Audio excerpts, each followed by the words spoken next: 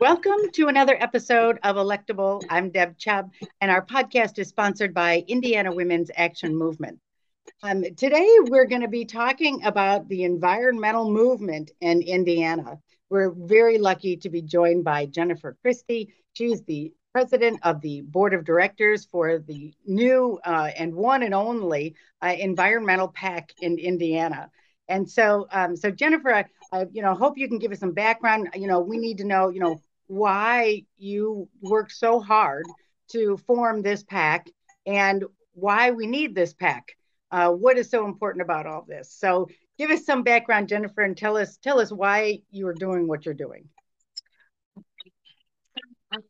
This is not just me. There's a lot of people involved in this. I want to encourage anyone who watches this who would like to be involved, please contact us because this is something that is statewide and much needed in our state. So Indiana United for Our Future, the acronym INUF, can be found on enough.eco. And the reason why we started Indiana's first and only environmental PAC is because we want to make sure that the environment has a play in the electoral process, that we have a say in that. And until now, there wasn't a way to do that. We have fantastic policy organizations in Indiana who are leading the way with respect to environmental policy and conservation policy. So we really didn't want to start another organization that was policy oriented. We wanted to start one that would help elect environmental champions to our state house. And we're seeing every day how important those state house races are and how important the votes that are made right here in the General Assembly in Indiana are to our everyday lives. And so we want to make sure that the environment is a top issue, as it should be, when people consider who they're voting for in the elections. So that's why we started it. It was a much needed gap in our state. We are statewide, so we particularly are focused on the General Assembly and those elections there. And we are nonpartisan, so we do not endorse a particular party. We endorse someone based on their environmental issues and their environmental positions and their likelihood to be an environmental champion in the state house. Awesome. And we know that you have just finalized your first round of endorsements for the November election. So we'll be excited to hear about that. And I know you've got it on your website, and people can find all of the endorsed candidates there, even though there'll be another round, I believe, of endorsements.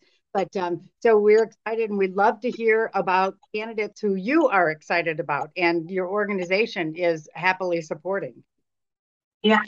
So there are a lot of elections this year, as you know. We have a new map that we're working with, and so there are a lot of elections this year. We have a really rigorous process. So we do have an application process. If you have a candidate who is interested in being endorsed by Enough, you can go to the website enough.eco, and there's a form to fill out. We do have a number of questions that are related to conservation, energy, a number of environmental issues,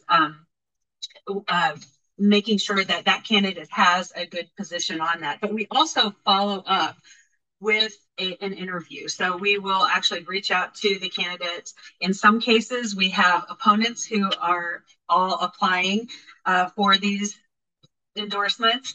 And so we look at all of those questions, environmental justice, all of these things, and we have a conversation and try to understand what that candidate is about. And so at that point, we then make a decision. There's a group, and you can see our board listed on the Enough website. And if you're interested in getting involved or helping to serve on that, we would love to hear from you. And we have some pretty long discussions about that race, that candidate, and how we can best support them. There are three ways that Enough supports candidates. The first, obvious, is through an endorsement. And it's a pretty big deal to be endorsed by Indiana's only Environmental Political Action Committee. The people who volunteer on our organization are people who have worked on behalf of the environment for many, many years. And so we have a diverse group of people who really have been advocates for great environmental policy for a long, long time. And so that's a big deal to have the endorsement. But then if your candidate is interested as well, we raise money. So one of the things that we know about campaigns is that it costs money to get your message out there. It costs money to print the flyers, to do all the things that candidates must do. And so we make contributions to campaigns. And then the final thing is we round up volunteers to help you, because if you've been associated with a campaign before, it takes a lot of people to get things done. And so that's another way that Enough can help. And so in this first round, we talked with quite a lot of people. And so there are a number of people that you're going to see listed in our first round of endorsements. Go to enough.eco, and those will be up shortly. And I'll share just a few of them. We're looking at the Senate and the House in the General Assembly. And two that you may be familiar with, we have Senator J.D. Ford, who is receiving our endorsement. J.D. actually served in the General Assembly as senator and has an outstanding record on the environment, really has been a leader in that area. And so we're very excited to support him. Another is Penny Githens, who you may be familiar with, and she's running in House District 62.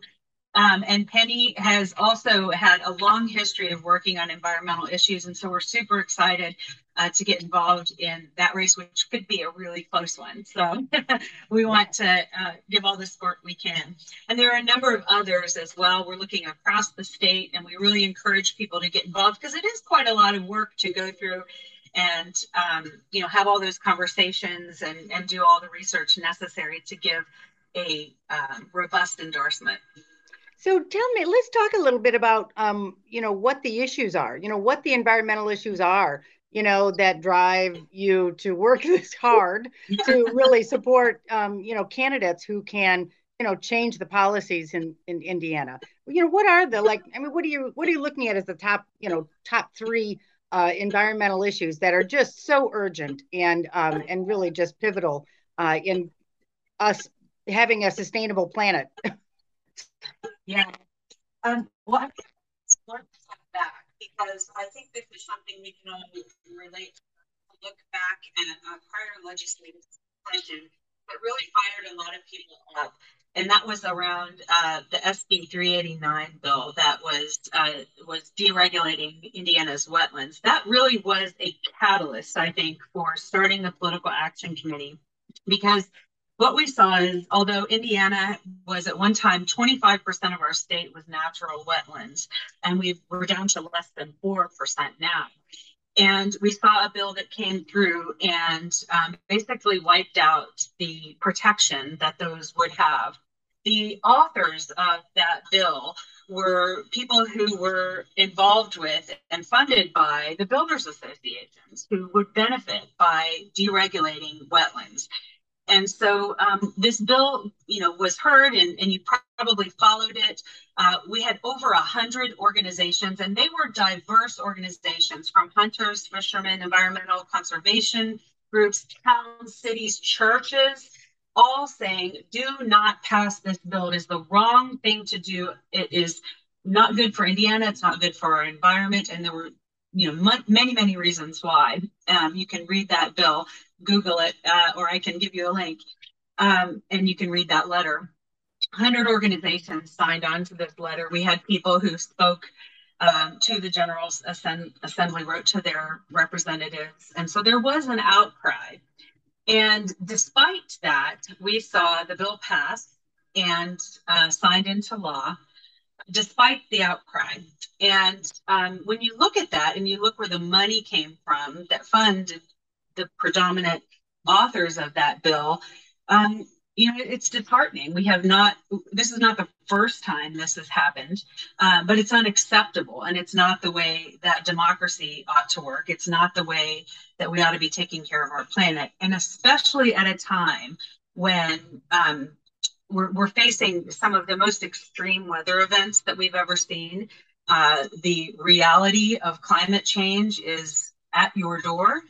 There is no denying that we must take swift and immediate action on this, and make a change. And so to deregulate wetlands that are so critical to holding the water and protecting the wildlife and all of the things that are at risk right now through climate change, it just doesn't make sense. And so that's a little bit of background.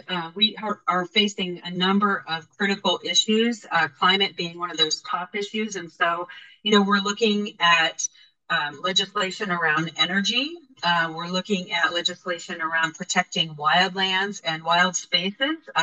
At the moment, scientists are referring to this time period as the beginning of the Great Extinction, where we're seeing an enormous record number of species going extinct due to climate change. We don't have to look far beyond our borders to see what is happening with respect to flooding and drought. And so these are critical things that we must do. In the legislature coming up this year, and we're really going to be focused on, where is money going to be spent? We did see at the federal level that we had the Inflation Reduction Act passed. And so with that comes a lot of money that will come to states to be able to combat climate change. We want to see that spent on defeating climate change and solving this problem. We want to see. Can I back up just a second? Yeah. So just about wetlands. So you and I, we've been at this a long time and we understand this. But, for people who don't understand it, they're like, why do we need to save a swamp? What is that about? And there are so many reasons, like you mentioned, but I'd like to tick them off. And, first of all, like you mentioned, when there is a big rain event, where does that water sit? Before it soaks into the ground and recharges the aquifers where people who use wells get their drinking water. That's, as opposed to sitting in your streets, flooding your driveways, your streets, the sidewalks, wetlands are, where the excess water goes. And it handles rainwater because wetlands include plants with deep roots who soak up a lot of water.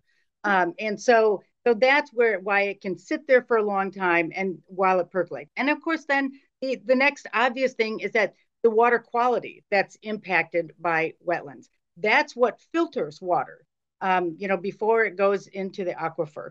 And ultimately, also, before it goes out into, lake water.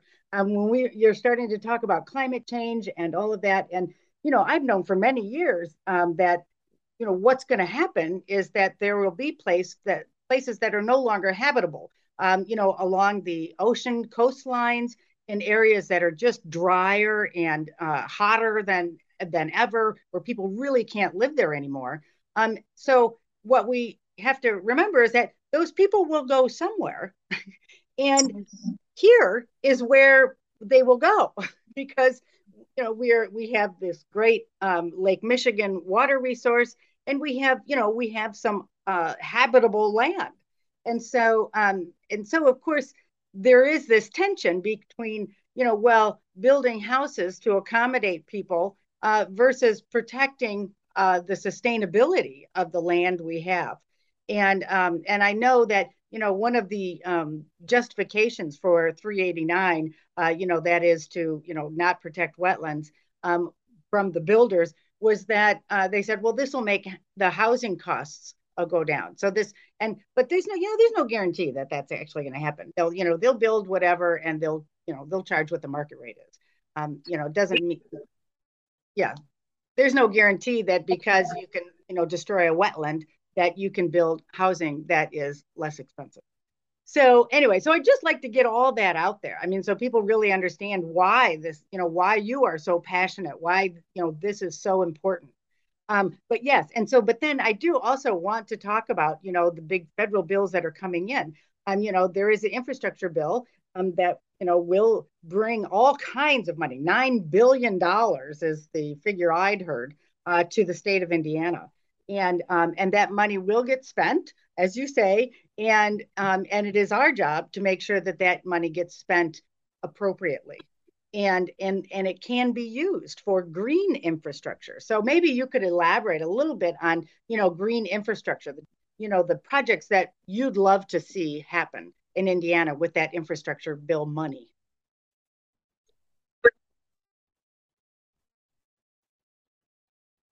You have some.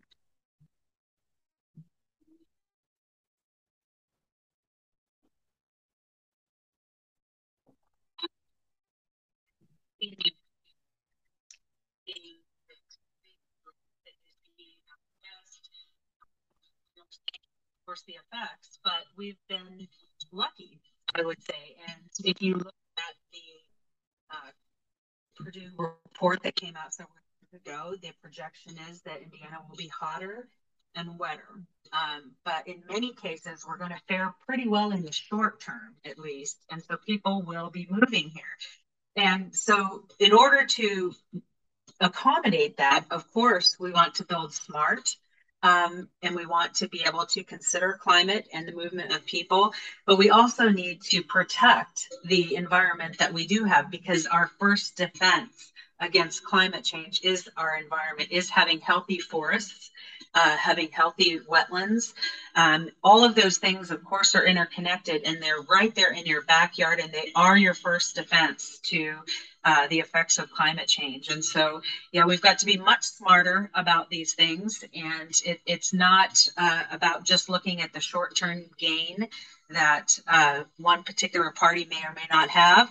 It's about looking at the long term, because for the most part, the effects of climate that we have already caused are going to be here for some time. It takes about 100 years for carbon to come out of the atmosphere to see that reduction. And so that's why there's such an importance on going to the green energy quickly, because we've got to stop dumping fossil fuels and burning them and putting the greenhouse gases into our atmosphere, because they're very perpetual molecules.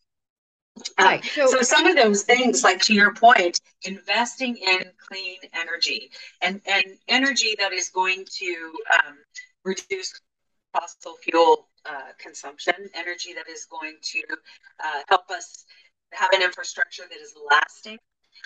One of the things that I was happy to see was the work that many of our young Hoosiers were doing with Senator Ron Alting, and around getting a climate task force to really make excellent recommendations about how we move in the right direction. And so I love that this issue of energy and climate is really one that is, it should and is nonpartisan, but we're seeing leadership from both of the main parties on this. I'm very happy to see that. So yeah, that's some of the things we want to see is investment in clean energy. I think that is the top thing, right? With respect right. Well, and so to this. yeah, when I've talked about climate change, there's always the two things. There's the mitigation, which means reducing carbon emissions, and then adaptation, which means getting ready for the impact that is coming from climate change that we can't stop. So, Right. so green infrastructure can really address both of those, right? So it can Yes. help municipalities to separate storm sewers from their septic or their sewers, their sewage sewers, so that Yeah. so that they're not, so that when we have a big rain event, it's not overflowing the regular sewage lines that will then overflow and just dump raw sewage into waterways. That's an important and it's expensive. It's very expensive. Yeah. So that's Yeah. that's a project that is just ripe for the usage of those kinds of big infrastructure dollars that are coming through. And of course, they will be creating great jobs. It's federal dollars, so there's the federal prevailing wage requirement, which means those will be jobs that pay good wages, union jobs for local people that will create a better economy in the local level as well. So yeah, so that's where we want to see those monies going. That's the infrastructure bill. Tell us what you know, and I know it's brand new on the Inflation Reduction Act. What do you know about that? I know it's brand new, and we're all still trying to figure out exactly what we're going to get out of that. But the same thing. There is money that will go toward addressing climate impacts. And so states will have money, federal dollars with respect to these things, and infrastructure is a huge component of that. And I consider energy an infrastructure component. We need to look at how we're building houses. We need to look at how we're energizing our communities and where we're getting that energy from. And to your point, we need to be looking at some of those long time issues like combined sewer overflows, things like that, that are really impacting our water quality and our air quality. And all these things will just be compounded by climate change. And so the purpose of those dollars is to bring us quickly to carbon neutrality and to help us to put people to work and do the right thing with respect to how we build and maintain our cities, towns, and our rural areas as well. Because these issues, of course, are oh, go ahead. Yeah, I was just going to say, I'll give you just one local crazy example where I live, not right where I live, but near me on the lakefront, on Lake Michigan's shoreline. There are many fancy pants houses out there who had septic, systems, and their septic field was in the sand in front of their houses. Well, then, as you know, we saw this very rapid lake level increase over the last several years. So many of those people, their septic field is gone. It's under the water now. And so they have septic tanks that they're required to get pumped out every week. And so this is a case, of course, where, all right, maybe we should install sewers, so that, septic waste goes into the sewer and off to the water treatment plant, the sanitary district near us. Wow. But that has been difficult, mostly because it's expensive. And even though it is the houses are fancy pants, nobody wants to pay to get that done. So there's all kinds of controversy. So this again is a situation that is ripe for this kind of federal funding support. If the federal funding can come in and assist with that kind of a sewer installation, and in other areas where septic tanks are failing, or septics are too near drinking water. And this is going to become more and more a problem, particularly along coastlines, but also along river banks. Same thing. So anyway, I just try to give you a good example of like, this is actually how this looks on the ground. You're seeing the water level rise. In eastern Kentucky, where we saw all the flooding that was a direct result of climate, and they've really had a lot of climate catastrophes with respect to their area. Tornadoes. I think we had tornadoes in December, was it? It was the first time ever. So the same region being hit just over and over again. But because of all of the flooding that happened, one of the things that happened was a lot of the infrastructure, the sewer infrastructure, of course, energy infrastructure, all of that was just ripped when the water and the logs came through. There were a lot of logs from the logging industry that just acted as weapons, that infrastructure. It just ripped a lot of that. So there's still people right now in eastern Kentucky who do not have clean drinking water just from that one climate event. And so when we think about climate catastrophes, we have to think ahead, because if we don't, we're going to have to rebuild. And so why not build to a sustainable way?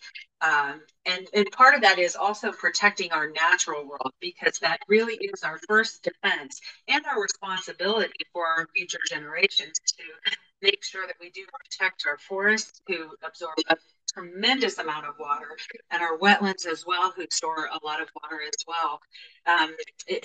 It's the morally right thing to do, but it's also the prudent and the common sense thing to do as well. So we've got to have a real mind shift. The way that building has happened, it needs to change. It needs to be more forward thinking. Right. So then to kind of bring us full circle, like we said earlier, all this money that's coming in through, ARPA, the infrastructure bill, and then now the Inflation Reduction Act, is going to go through the state government. So So that's why we need to focus on the state legislature and the state administration to make sure that that money goes to good projects. We did see ARPA money that was, transformed by our Republican governor into what he called ready grants. It was 500 million that was spread out, but that was actually federal dollars. And that money went to a lot of projects, and that money was really designed to just be a little bit of a boost for a project. It couldn't support more than 20% of a project. So we saw a lot of that, and that's great. Those are great projects, but they're not necessarily environmentally focused. So that's what we need to make sure is happening in any of this new money that comes to the state and gets spent through our state administration. So, what kind of projects, Jennifer? And I know this is a big question too. What kind of projects do you think that communities should be pushing for in their local areas? We really want to encourage people to reach out to their state legislators and also get involved by voting in these elections and volunteering for some of the candidates that we know are going to do a good job. Some of the things that we want to look for is really taking ourselves in a tremendous step forward in eliminating fossil fuel use. We really need to go to energy sources that are going to eliminate that kind of pollution. Because if the environment isn't top on your list right now, it will be. Because when you are in a climate catastrophe, you're going to be, we don't want to be there. We really don't. And so we need to be thinking ahead as these things come. So some of the things, that I just wrote down that are top priorities are, of course, protecting those wild spaces. Those are a top protection for climate catastrophes. And also, Indiana is a beautiful state. We have tremendous natural diversity. We have tremendous forests and wetlands and wonderful places here that we need to protect for future generations. We need to see any of that money and state surpluses really go toward that infrastructure. One area that I know several people who are really advocating for is looking at solarizing schools and giving schools that freedom, the energy freedom that eliminates that that huge utility bill. Can you imagine the utility bill that an electric bill alone that a school has? So imagine the money you would free up for taxpayers, for schools to be able to give them energy independence like that. So really eliminating that carbon through that way. We'll probably need to have more infrastructure around electric cars at some point, because I know there'll be incentives for people to buy electric cars over the coming years, and we need some better infrastructure for people to be able to charge those. That would be a really important thing, and to properly fund our agencies to focus on actual conservation so that they're able to do their jobs in helping protect the environment as well. Really, there's a long list. I'd love to see that climate task force quickly act and go forward. These are some of the things that I know I've talked about with members of our PAC. There are many of those, and so I encourage you to get engaged. And if you have ideas, this is the time to think outside of the box, so we say, right? And start getting really innovative about how we eliminate fossil fuels from Indiana and actually become a leader. Wouldn't it be wonderful for Indiana to be a leader in eliminating fossil fuels and helping us reach our goal for carbon neutrality as a nation? That would be really fantastic to see Indiana be a leader in that. That is awesome. And, I have to do a shout out because I sit on a school board, and I'm very proud of our school corporation who has installed 8 or 9 solar arrays. And we generate our own power through those solar panels. I think something like 95% of energy comes from those solar panels. So very exciting. And we were able to get in on the net metering program, at the last smidge before the state legislature took away some of the incentives. So we're very lucky. So we're allowed to sell back excess energy to the utility at a regular market rate. And that made this feasible, financially Right. feasible for our school corporation. So, I mean, I suppose an alternative to that is it, if we can't, if we can't keep those incentives that allow people to sell back excess energy to the utility and thereby recoup their installment, well, I should say installation costs, then, let's hope that some of this infrastructure bill money or the Inflation Reduction Act money can really go directly to the cost of installation of solar panels for schools. Many school corporations like ours had kind of excess land, excess property that they've been sitting on for years and don't really have much to do with. Right. And so this is a really good use of that. And then of course there's also a very creative ways to install solar arrays, like on top of buildings, or creating carports with the solar panels on top, which I think is the best idea. But it is more expensive.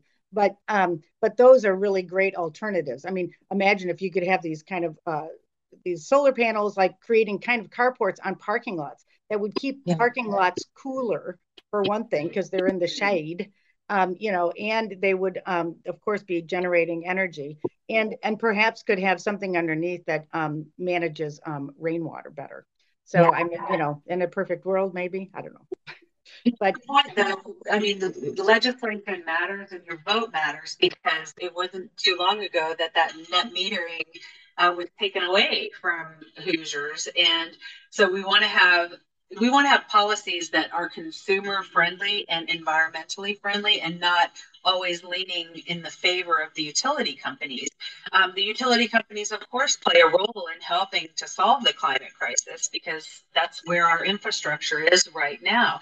But we need to move together in a way that enables people to eliminate fossil fuels and allows us to be a leader in solving the climate crisis, and also considers that this idea of energy freedom, the fact that you can sell that energy back. Who says that the utilities should have a monopoly on that? And so we are looking at, that is a big portion of it. How do you vote with respect to energy and consumers? Right. And so you mentioned this task force, and I recall that in the last session, Senator Alting introduced the bill to create this task force. And as far as I know, that it didn't happen, did it? No, but it would be great to see something like that move forward. He had a lot of support for that, and I particularly liked the engagement with our young people who will soon be our leaders in our state. That's very important because we have, situations where our young people are really going to have the brunt of the effects of climate. And so they ought to have a say. And I really liked how they were engaged. In fact, our board, in enough, we have several members who are young. And that is because we want to make sure that the voices of the generations that will be making important decisions during the peak times of climate catastrophe are going to be heard and have a say in the matter. Right. And, yes. And we should do a shout out to the Confront the Climate Crisis group there. That's right. In Lafayette. What a great bunch of kids. And, and really, I mean, they're young, but super savvy about legislation and the legislative process. I was so impressed with that group. They know more about how to get bills passed than, many adults.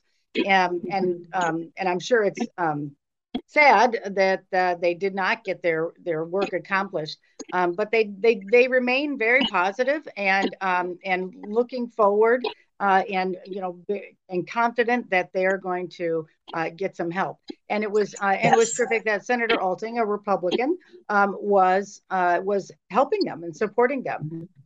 So we need more Republicans to support this kind of initiative. To your point, that's one of the I would. As the chair of the Political Action Committee, I would like to invite all Republicans to become champions for the environment, become champions for our wild places, become champions for clean energy. I invite you to have that, to take that on with, and to let go of the partisan labels for both predominant parties, because these are issues that we are all going to have to solve together. It doesn't get more basic than having a future. I mean, it's a basic need that we need to have. And so these are critical, timely issues that require major and swift action. We just don't have time for grandstanding or political politicization of these issues, because they're so pressing that we need to come to the table, roll up our sleeves, and get some things done. Right. And so you have worked all this time on all of these issues from a project basis or an issue basis. And now you've come to the conclusion that it's going to take a change in the legislature to make this happen. And legislators need to get on board. And you know, it's clear that you are correct that you know, that the current legislature is not focused adequately on the environmental sustainability in this state. And and it makes perfect sense that the next step is to make sure that we are getting elected legislators who will support green infrastructure and sustainability, and as you say, coming to the table, rolling up their sleeves, and getting to work on how to address climate change. So, so this is what you're doing is so important, and I think you're doing such a great job. And I went through your process of endorsement when I was running, and it was a very thorough process. And I was just very, very proud to have been endorsed by your organization. That's just it was really very, very much of an honor for me. So because you get for your decades on behalf of the environment in Indiana. That work is, it's some of the most heartbreaking work that you can do is environmental work. And it's heartbreaking because there have been many losses and continue to be many losses. But it's such an important issue. It goes to the heart of our being, of just being human on this planet, and our connection to where we live, that it's the moral thing to do. And so we soldier on when it comes to these issues. So thank you for doing that and running. And I want to encourage people to get up and run on these issues, because, we want you to win. We'll support you and do everything we can to help you get your campaign to be successful. But even if you don't win, you're going to change the conversation, and we can't stop talking about these important issues. Right. And it is unfortunate. We have in Indiana too many Republicans who are up for election with no opposition. And that allows, legislators to be lazy and to, kind of avoid this conversation that we need to have. So you're right. More people need to run. We need to get people out there. And we worked really hard on it this year, but, still way too many unopposed seats out there. Agreed. Yeah, we really need to do better in that way. And it's hard. I certainly understand it's hard. Districts are gerrymandered. People feel like there's no point. You can't win. But not having anyone on the ballot, just like you said, it doesn't bring the conversation around. No one's even talking about it then. So if you're running just to increase the caliber of the conversation, and that is enough. That is enough of a reason to run, because these issues are so important and otherwise just get so ignored. So so that is so important. Okay. Any other projects that? Oh, well, thank you. But any other projects that you would like to talk about that you guys are working on? We generally are not a policy organization. We really are focused on the electoral process. So the main thing because we have great policy organizations, that we do look at what's being put out by all of these great organizations in Indiana, because the science is clear on all of these issues. And so that is helpful in informing our decisions. But what I really want to ask people to do is to get involved. So we're in this electoral process. We're making this round of endorsements. We're making contributions. We need several things. We need lots of things. We need volunteers. Okay. So for these candidates that are willing to go out there and champion environmental causes and be a champion in the state house, we need to get out there and suit up and show up for them. And so if you'd like to volunteer, you can contact inuf.eco. Just go on our website. You can send a message and we can connect you with a candidate. We'll be sponsoring some of those action days where we get volunteers together to go out and knock doors or make phone calls or participate in an action day that campaign is already holding. We can get you involved, and every bit helps for that. We also need money. And so that's always something you hear with regard to campaigns, but it's the purpose of a political action committee is to help fund the necessary work to get the message out for these great candidates. It costs money to do the printing. It costs money to do the events. It costs money to run a campaign, to hire staff. And so by pooling all of our resources together, every dollar counts. Chip in a little bit. When you do some, I do some, and your neighbor does some, before you know it, you've got something really good that you can pull together and help a really good campaign. So please donate. Go to inuf.eco, make a donation. It is not tax deductible because we are a political action committee, but it is a good thing to do if you care about the future of Indiana and, frankly, our planet.